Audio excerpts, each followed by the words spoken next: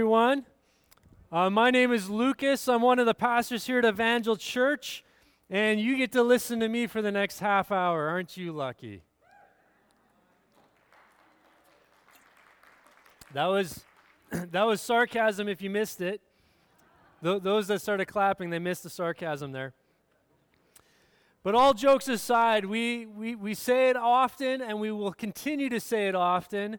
The preaching of God's word is not about you sitting in rows listening to whoever's speaking. The preaching of God's word is about you positioning your hearts to hear from who? From God. To hear from the Holy Spirit who leads and guides us in truth. And so He may have given me a few things here today to say, but it's your responsibility to hear the voice of the Spirit for your life and for your context and for your circumstances. So let's just invite Him right now. Holy Spirit, would you come? Would you lead us? Would you guide us in truth? Would you open our eyes to see all that you have for us? God, as we explore your scripture and the word that you've given us, Lord, may we recognize it as the gift that it is. That, Lord, you didn't just call us into this faith and this way of living life without giving us the instructions for doing so. And the best practices and the best principles for living out this life. We're so thankful for your word. May it take root deep in our hearts. May it find good soil to be planted in. May it bear fruit in our lives for your kingdom's sake and for your name's sake. In Jesus' name, amen. So here's the big question for today. Who's ready for the Super Bowl? Okay, you know what I found? Hey, I see that Eagles jersey.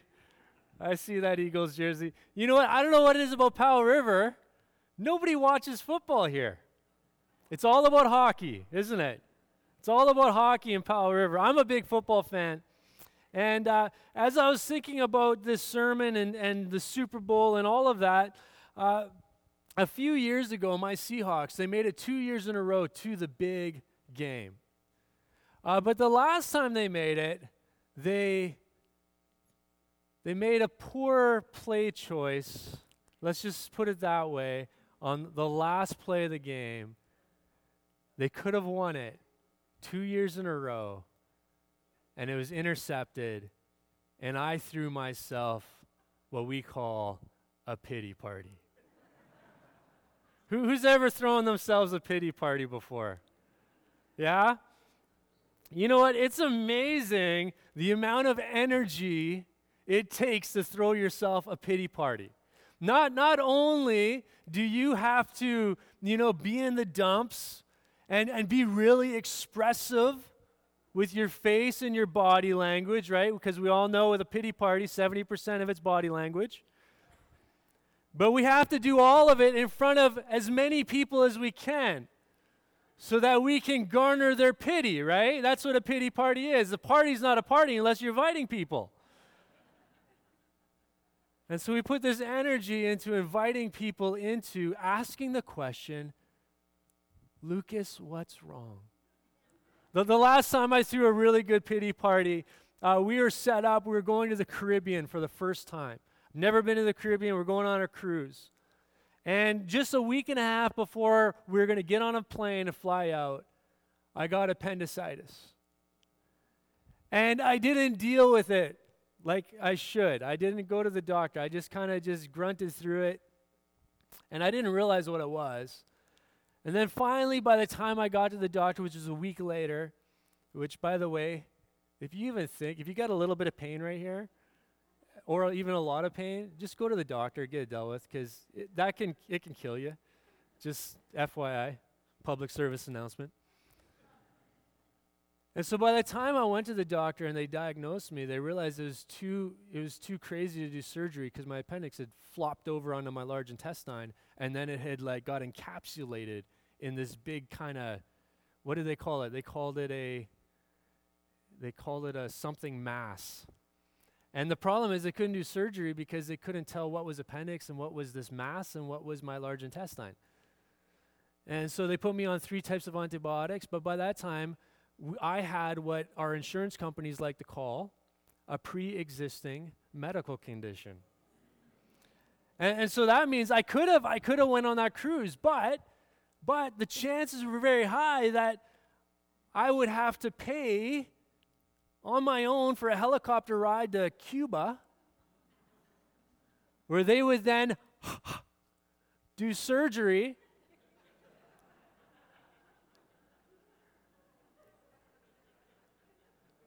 And finally, wisdom kind of came about, and I decided I'm going to stay home. And the rest of the family, they went to Cuba. Boy, did I throw myself a really good pity party. That was my last pity party.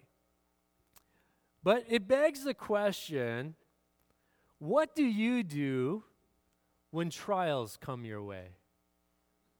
What do you do when stuff hits the fan in life and it's unfair and it's not okay and it's an interruption and it's inconvenient? What do you do when trials come your way? What do you do when life throws you a curveball?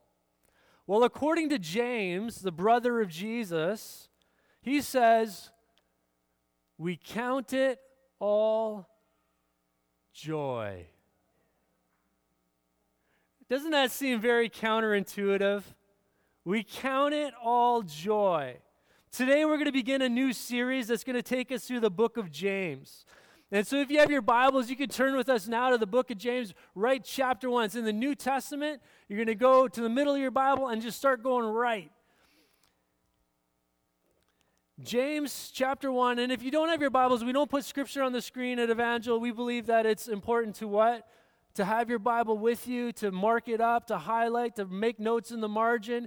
If you don't have a physical Bible, we would love to get you one. If you're a tech person, go to the Google Play Store, the iTunes Store, download one called YouVersion, YOU version, and it's a great Bible app that'll help you just kind of follow along with us over the course of this series. But James chapter 1 says this, James, a servant of God and of the Lord Jesus Christ, to the 12 tribes of the dispersion, greetings. In his opening statement, James gives us great context for who he's writing to. At this time in the history of the church, the Jewish Christians are facing persecution.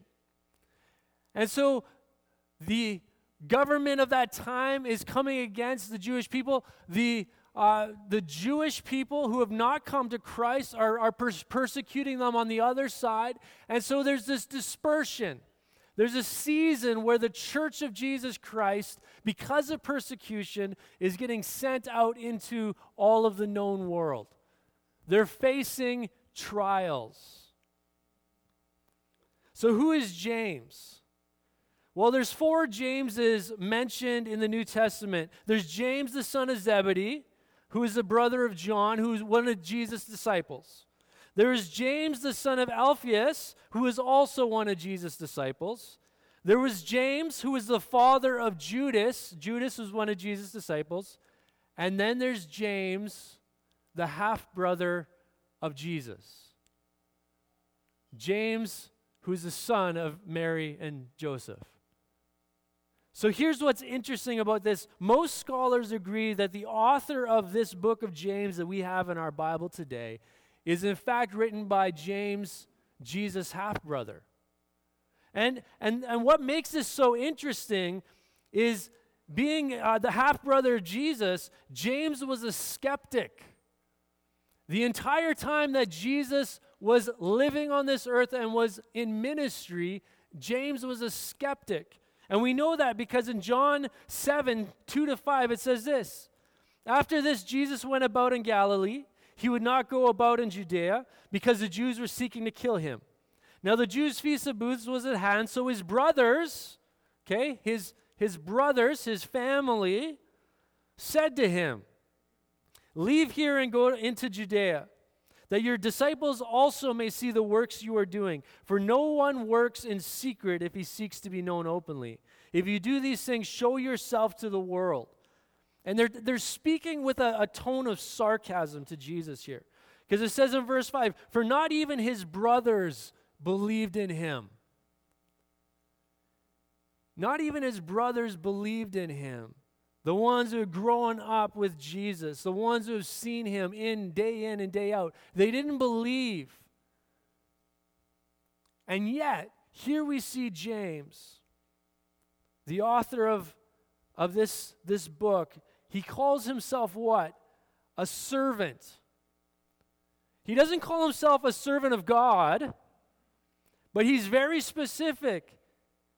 He says a servant of God, but also a servant of Jesus Christ. He names his believers that had been dispersed by persecution and trial. So the question is, what changed? Why now is James, who was a skeptic during Jesus' life, is now a servant of Jesus? What has changed for him?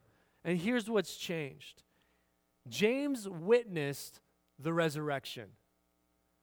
James witnessed the resurrection. James was in the upper room when Jesus made appearance to his disciples.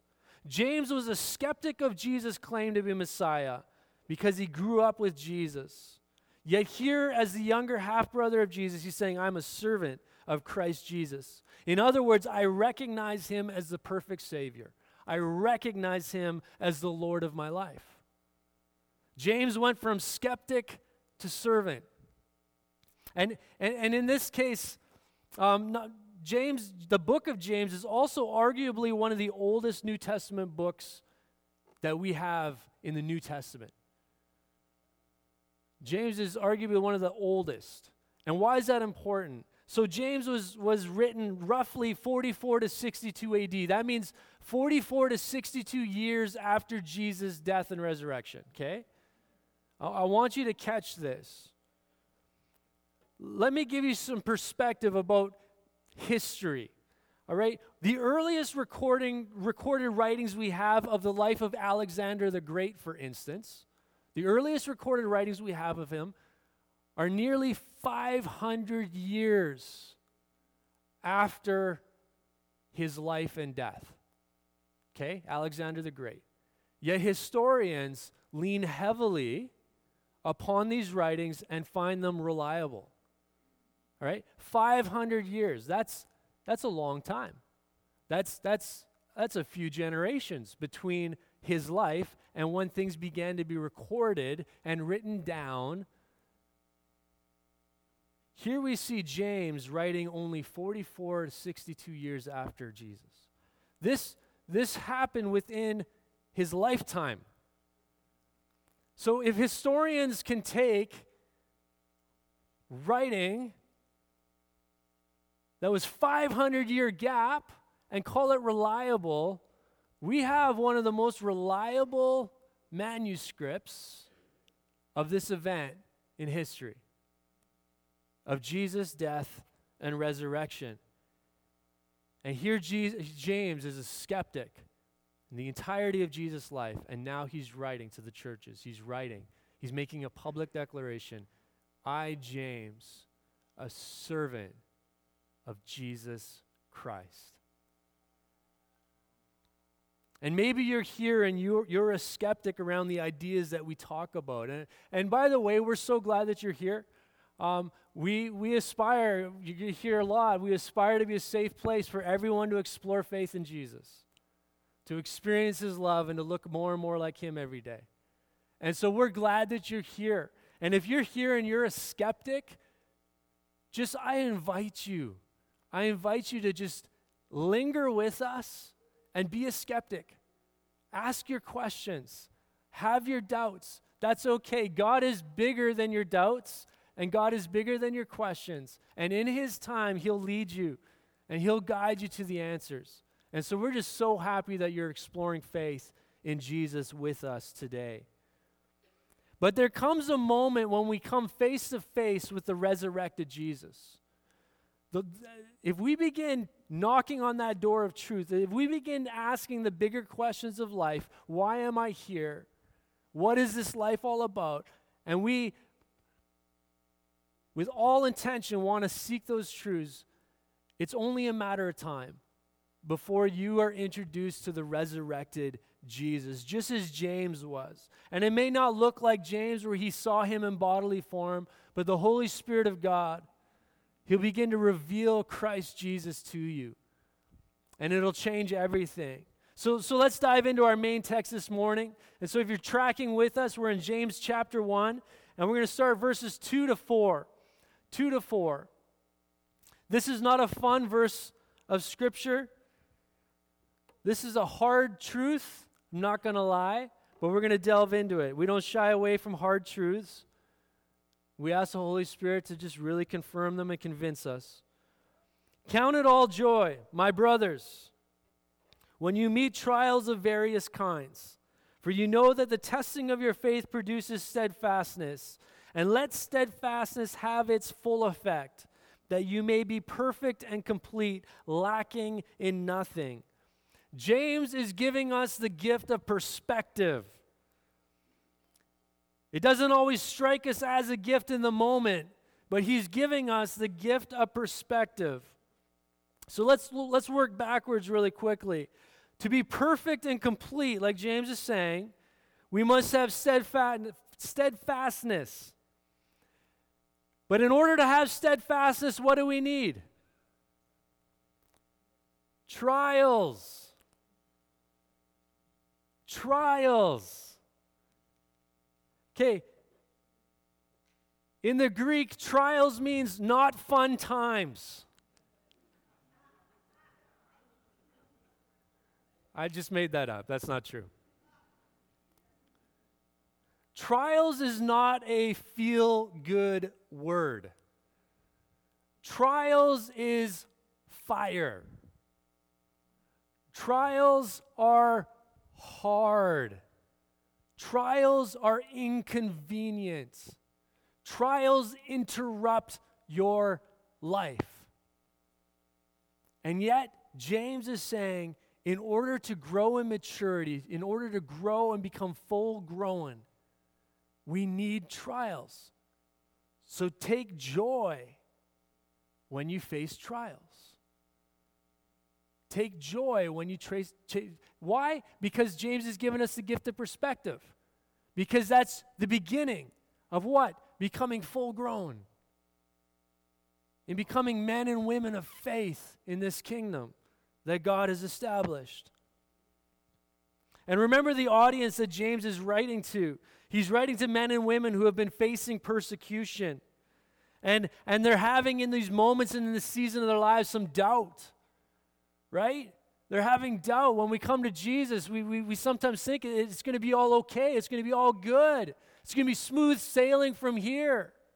And then they face persecution. And their friends and their family and their neighbors are being killed for their faith. And they're being dispersed and removed from their homes. And the church is having an identity crisis. And James says, no, have joy when you face these trials. Have joy. Be full of joy when you face these trials. Let me ask you, when it comes to your character, was it forged in the good times, or was it forged in the trials and the fires of life? How many of you, let's take a survey, how many of you feel that the seasons of life that were just good and smooth sailing, that they affected your faith the most? That they caused you to go deep in Jesus? How many of you feel that the seasons of trial and fire, the seasons that were hard, the seasons where you had to press in and depend, were where your faith grew the most? This is the reality of the Christian faith. And I apologize on behalf of some of the Western world preachers who preach of the good times and the good stuff, and there's so much to be thankful for as we come to Jesus. But here's some promises, some hard promises in God's word, that God's going to use trials to build your faith, not just the good times. When we lived in the Lower Mainland, we enjoyed going to the Burnaby Village Museum. Who's ever been there? That's just a fun little place, and you go. I see that hand, Doug. You probably have seen the classic cars. They like to drive in there and do their thing. That's awesome. And so we would go, and my favorite spot would be the blacksmith, because that's the only thing that really caught my attention there. I'm not going to lie. We were homeschooling at the time, and it was education. But the blacksmith, I would linger at the back. And who's ever watched a blacksmith work? What do? They take that metal, and anytime you go to these, they're always making a coat hook, right? That's, I swear, they're not making anything else ever at these things. And so they put what? They put the metal in the fire until it is absolutely red hot, right? Why? Because that's the only time where that metal is now malleable, can be formed, can be shaped, can be moved. And then what do? They take it out of the fire, they bring it over to an anvil, they take a hammer, and they beat the stink out of it. Right? So what do? They start with this raw piece of metal, and it takes fire and heat, and it takes a beating to shape it into something that is now useful for hanging your coat on.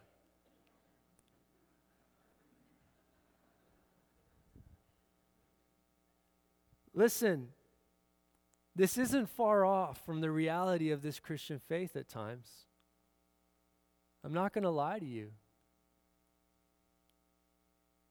Sometimes, in order for us to become effective in the kingdom of God, in order for us to become useful in building God's kingdom, He has to take us from one place to another place in our growth and in our maturing.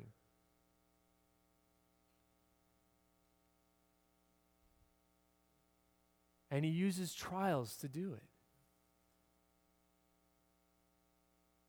But remember, James says, have joy. Have joy when you face trials. Here's the deal. Here's the difference. He isn't putting us in the fire to hurt us. He isn't bringing us to the anvil just to beat us. No, He's shaping us to look more and more like Jesus every day so we can be effective in His kingdom because He loves us. James says, count it all joy when you face trials because there is a work that is going on in you that will bring glory to God. You're being shaped into the image of His Son, Jesus. And the potential that He has placed in you is being realized. So James tells us that the testing of your faith, it's going to produce steadfastness. And this is a very interesting word in the Greek. Steadfastness is the Greek word, I'm going to mess it up so bad, hupomone, which has two root words to it. All right, you ready for this? I thought this was so interesting. Hypo, which is under, means under, and meno, which is to remain. And the word picture that James is saying when he uses this word is to remain under. To remain under. Steadfastness is when we begin to default to a place in our lives where we remain under. Remain under who? Remain under what? Remain under Christ, our Savior. James is making reference to your covering. When we face trials, it causes us to make a profound decision to either go it on our own or we run to our Savior, Jesus Christ. When we face trials, that is our time of decision. We either go it on our own, and if you're going it on your own, often that's where we're throwing the best pity parties, okay? Or we get under Christ. And remember in James' opening remark, James is saying this. He's walking this out in front of everybody by saying, James, a servant of Jesus Christ. James is saying, I am under Christ. He is my authority. He is my covering. And so the process of steadfastness is being under. This is the West Coast. Everybody knows what one of these are, right? Who uses these? Right, an umbrella. Now here's the deal. When I'm out in the rain, I'm a hair guy, okay? When my hair just isn't working, I wear a hat. But when it is, I don't like it to get wet because it just right? It's no good. And so when I'm out in the rain, I like to have a covering. Now, a lot of you West Coast people, when I moved here from the prairies, a lot of you West Coast people, you're almost against umbrellas. It's kind of weird, not going to lie, because this covering can take a rainy day and make it almost even enjoyable for me. When I have a covering, I can go out into the rain and I can enjoy the day because my hair stays good.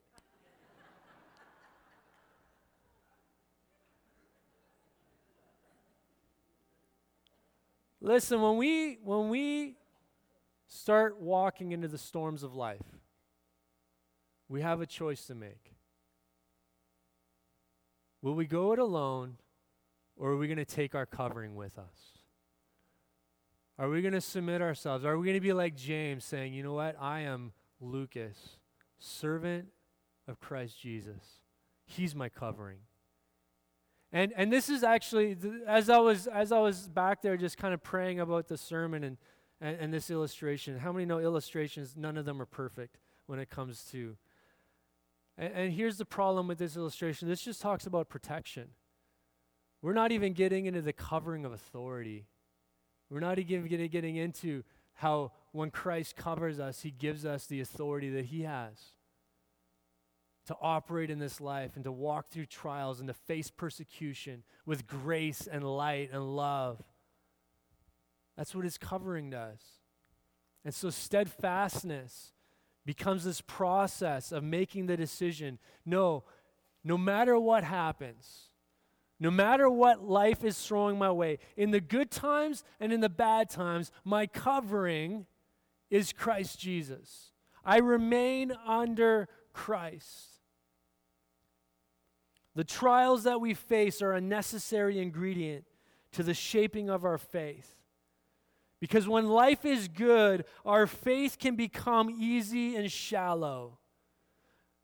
But when life is hitting the fan, when trials are coming our way, and we make the decision to remain under the covering of Christ Jesus in our lives, steadfastness becomes our default. He begins to shape us and change us. We become malleable. We become refined in the fires of trial. Matthew Henry says it this way: we must not sink into a sad and disconsolate state of mind, which would make us faint under our trials, but must endeavor to keep our spirits dilated and enlarged, the better to take in a true sense of our case, and with greater advantages to set ourselves to make the best of it. When you face trials, will you remain under Jesus Christ? So why? What's the purpose of all of this? Count it all joy, my brothers, when you meet trials of various kinds, for you know that the testing of your faith produces steadfastness. And let steadfastness have its full effect. Let seasons of remaining under, let the default of remaining under have its full effect in you, that you may be perfect and complete, lacking in nothing. The word perfect here means to be fully grown, that you may become fully grown. If you want to become a full-grown person of faith, you must remain under Christ and find joy in the trials that you face. Remember, James is giving us the gift of perspective here. When hard times come, what's the perspective? That there's potential for growth. That there's potential for God to take what is now and to use it to shape us to be fully grown in Christ Jesus. Paul says it this way in Romans 5:3. Not only that, but we rejoice in our sufferings, knowing that suffering produces endurance, and endurance produces character, and character produces hope, and hope does not put us to shame, because God's love has been poured into our hearts through the Holy Spirit who has been given to us. The growing process inevitably involves pain. It inevitably involves pain. Last week I talked about being above average height. And here's the deal, for those of you that are above average height, I'm looking at you, Martin. There's something that happens in your adolescence. I don't know if this was your experience, but the growing pains.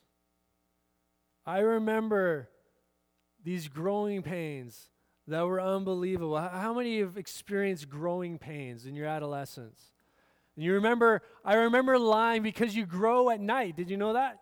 Your body mostly grows at night. And so I remember waking up in the middle of the night in such pain, my joints would be aching, my elbows and my knees and my hips. I'd just be in pain, and it'd be enough that it would keep me awake at night. Now, I grew a little bit more than the average person, and so these growing pains, they had their effect. But in order to be 6'6", right, Martin, you gotta face the pain. In order to have this kind of stature, you got to walk through the pain of growing.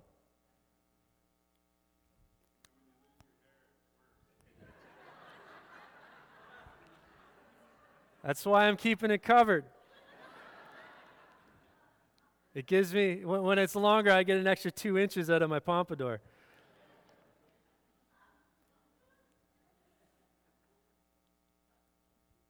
But last week I also talked about our spiritual stature. Remember that? Remember, you can be 5 foot nothing in the physical, but in the spiritual you can be 10 feet tall. But how do you become 10 feet tall in the spiritual?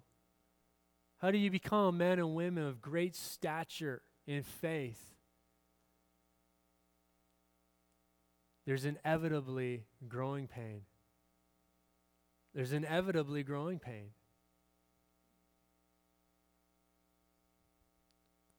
Scripture doesn't always paint a pretty picture of this life, but to those who remain faithful, who remain under Jesus, it paints a fantastic outcome. It paints a fantastic outcome. James is giving us the gift of perspective. Now you might say, Lucas, what about those who have died for their faith? What about those who have faced trials that have literally brought them to death's door? What about those who have faced trials that we look at it from the outside and we say, that is completely unfair, Lord, Creator, the one who wove them together in their mother's womb, and we kind of question. What about these people who face trials that are beyond, and the end ultimately was death? And here's what I believe is a scriptural response to your question. We are but a vapor. We are but a vapor. This world and this season of time, from the beginning to the end of it, is but a blip. It's but a blip. Your lifetime is but a blip. And here's the perspective that Scripture gives us. We are people who are to have an eternal mindset. When we face trials, James is giving us what? He's giving us the gift of perspective. When we face trials, we understand that we're growing in Christ, and we're growing in Christ for eternity. Not just this season, not just this time here on this earth. And the perspective is so much greater and so much bigger than what we see and can touch and hear right now. In the church, in many ways, we've stopped talking about the second coming of Jesus Christ. You know, when we talk about the eternal, when we talk about the bigger perspective, we have stopped talking about the second coming of Christ Jesus. We've stopped talking about this blessed hope. And it's a shame because it gives us perspective. All of a sudden, our trial, which could become a mountain in our life, we start recognizing it as a molehill, right? Because there's a bigger picture at stake. There's a bigger picture at play. We recognize that God is with us throughout every step of the journey. James gives us the gift of perspective because it's only when we can see beyond the trial to its purpose in our lives. It's only when we can see the trial for what it is, God's tool for shaping us, for refining us, for making us look more and more like Jesus Christ every day. It's only then that we can count it joy. It's only then that we can count it joy when we're in the midst of the trial, because we have a bigger perspective. We see the eternal. We see the implication of what God is trying to do. And you've heard me say before, remember, I've said this, your faith journey, it's not just about you, right? I mean, so many times we think of these trials, we think about counting it joy, and we're thinking of it in the context of us becoming more and more like Jesus, of Jesus shaping us and teaching us something. But here's the reality. He's not just doing it for your sake.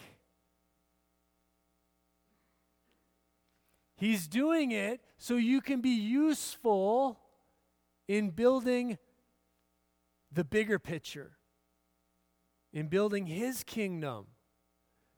Because how many know it's all about Jesus? It's all about His story. It's always been about His story. All of Scripture, from beginning to the end, points us to Jesus. All roads lead to Jesus. All lives that remain under His covering, they lead to Jesus.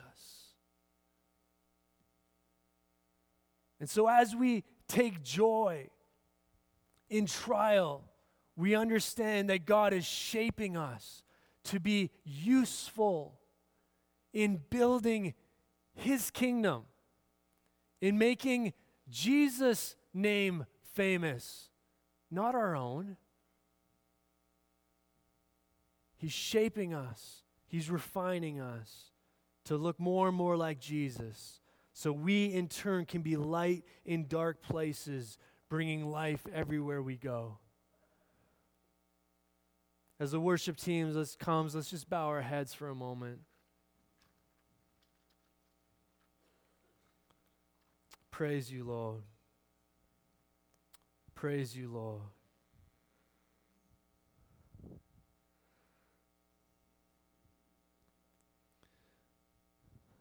Praise you, Lord. Let's just wait on Him for a moment.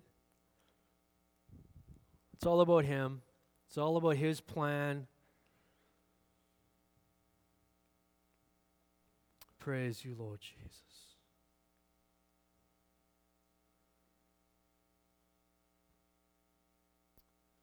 Praise you, Lord.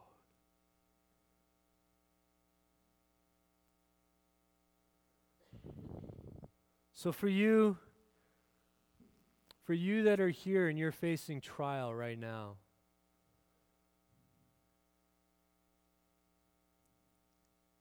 I can confidently say, without a doubt, that God is speaking to you. And He's saying, take joy. Count it joy. Count it joy. Because it's an act of love. Sure doesn't feel like it. Sure doesn't feel like it. But that's where faith comes in. That's where we begin to ask ourselves the big questions of this journey of faith. Do I believe? Lord, do I trust you?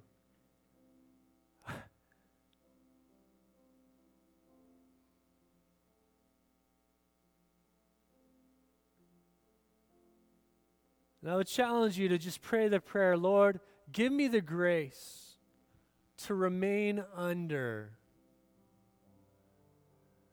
Give me the strength, Lord Jesus, to remain under Christ Jesus as my Savior, as my Lord, as my covering, as my refuge, as my comfort, as my peace, as my joy.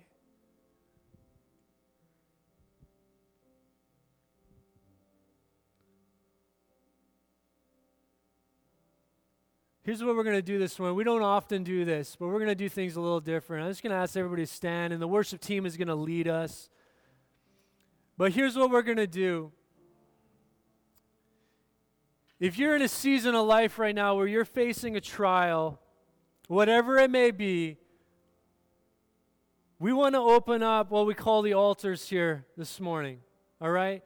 And there's nothing different between where you're standing and where this is geographically. Like, there's nothing gonna, all it is sometimes we have to take a step. This is just an action, okay? This is just an action to say, Lord, I'm just gonna take a step out and I'm gonna meet with you. And if you're facing a trial today and you're having trouble counting it all joy, you're having trouble, like we all do, with the perspective of what it's doing in your heart and in your life. Or you're having trouble remaining under the covering of Jesus. And you're facing, like we all do, we're facing doubt and seasons of questioning and wondering and asking the big question, why? But you would say this morning, you know what? I'm going to take a step of faith. I'm going to leave my chair. I'm going to take a step of faith. And what we're going to do is just have this altar open. You come stand here and just meet with Jesus. At this point, no one's going to pray with you because it's not about anybody else right now. It's about you just coming and just getting under. This is your step of faith to say, Lord, I'm going to step under. And I'm going to remain under your covering through this trial. And I'm going to allow it to produce in me what you need it to produce so I can be useful for your kingdom, so I can grow in the full potential of what you've created in me. So as the worship team just begins to sing and lead us, if that's you, I'm going to encourage you just to take a step of faith and to meet with Jesus today.